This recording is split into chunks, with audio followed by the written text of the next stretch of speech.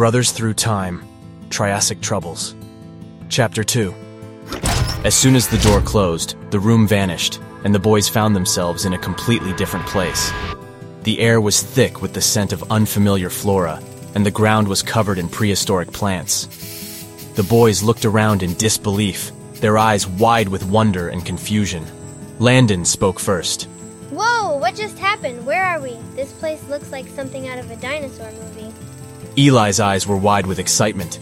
This is so cool. We must have traveled through time. Mason was more cautious. I think we need to focus on getting back home. This place looks dangerous, and we have no idea how we got here or how we're going to get back. As they looked around, they spotted a Lystrosaurus grazing nearby. It was a strange-looking animal with a long snout, short legs, and a thick, bristly coat. The boys couldn't believe what they were seeing. They were standing face to face with a creature that had been extinct for millions of years. Landon was amazed. Look at that thing. It's like nothing I've ever seen before. Do you think it's dangerous? I don't think so. It's just eating plants. We should be safe as long as we don't bother it. I think that's a Lystrosaurus. This doesn't make any sense, though. The Lystrosaurus lived 250 million years ago and definitely nowhere near the United States. If I'm right, though, it means that we might actually be in luck. Back in the Triassic era, there weren't many predators for these guys to worry about. The boys decided to stay put for a moment, to observe the creature and make sure they were safe. As they watched, they noticed that the sky was starting to darken. It looked like a storm was coming. Mason looked around. We need to find shelter before the storm hits. Otherwise, we're going to end up lost, wet, and cold.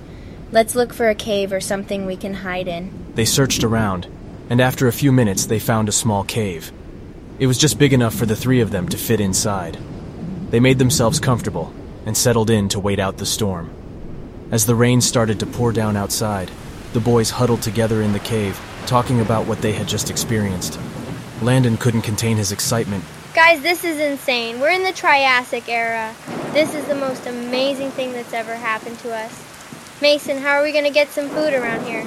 If I remember right, most of life in this time period was spiders, scorpions, millipedes, centipedes, and grasshoppers. That doesn't sound too appetizing right now, though. There is no way I'm eating giant, disgusting bugs. Maybe we can find some fish. I don't know, guys. I'm starting to worry. What if we can't get back? What if we're stuck here forever? Eli questioned.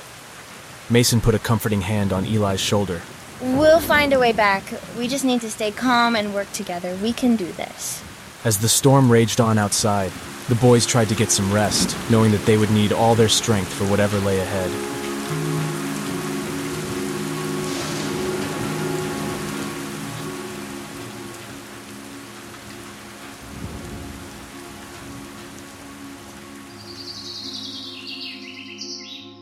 The boys awoke to the sound of their stomachs growling. They had been so focused on survival that they hadn't thought to scavenge for food. As they exited the cave, the dense forest surrounded them. Landon was the first to speak up. We need to find some food, and quick.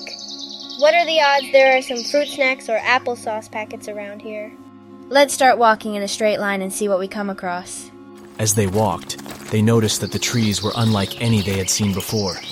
They towered over them and had a peculiar shape to their leaves. Suddenly, a rustling noise caught their attention. The boys froze, listening intently.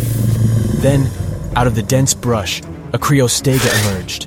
It was a huge, lumbering creature with thick, scaly skin and a sharp horn on its head. Run! Yelled Mason, and the boys sprinted through the forest with the Criostega in hot pursuit. They ducked and weaved between the trees, narrowly avoiding the beast's snapping jaws. The boys were running as fast as they could, their hearts pounding in their chests. They could hear the heavy footsteps of the Criostega chasing them, and they knew they had to keep moving if they wanted to survive. They had to put as much distance between themselves and the predator as possible. Just as they were gaining some distance, a tree suddenly crashed down in front of them. Mason was unable to avoid it in time and was trapped underneath the massive trunk. Landon immediately sprang into action, rushing to his brother's aid. With adrenaline pumping through his veins, he summoned all his strength, but Mason still couldn't pull his leg free. Just then, Eli arrived from behind, and without saying a word, propped the limb on his back and pushed up with all his might. They managed to lift the tree just enough for Mason to wriggle free, just as the Criostega snapped the in half with its powerful jaws. Mason was shaken, but unharmed, and grateful to his brothers for saving him. They hugged each other tightly before continuing on their journey through the forest. As the Cryostega's loud roars drew closer, the boys' adrenaline kicked in, and they dashed towards the nearest tree. The bark was rough and jagged, making it difficult to climb. Landon was the first to make it up, but he struggled to hold on as the trunk shook from the weight of the chasing dinosaur. Mason was next, but his hands were slick with sweat, making it hard to grip the branches. He slipped and almost fell, but was caught by Landon's strong grip.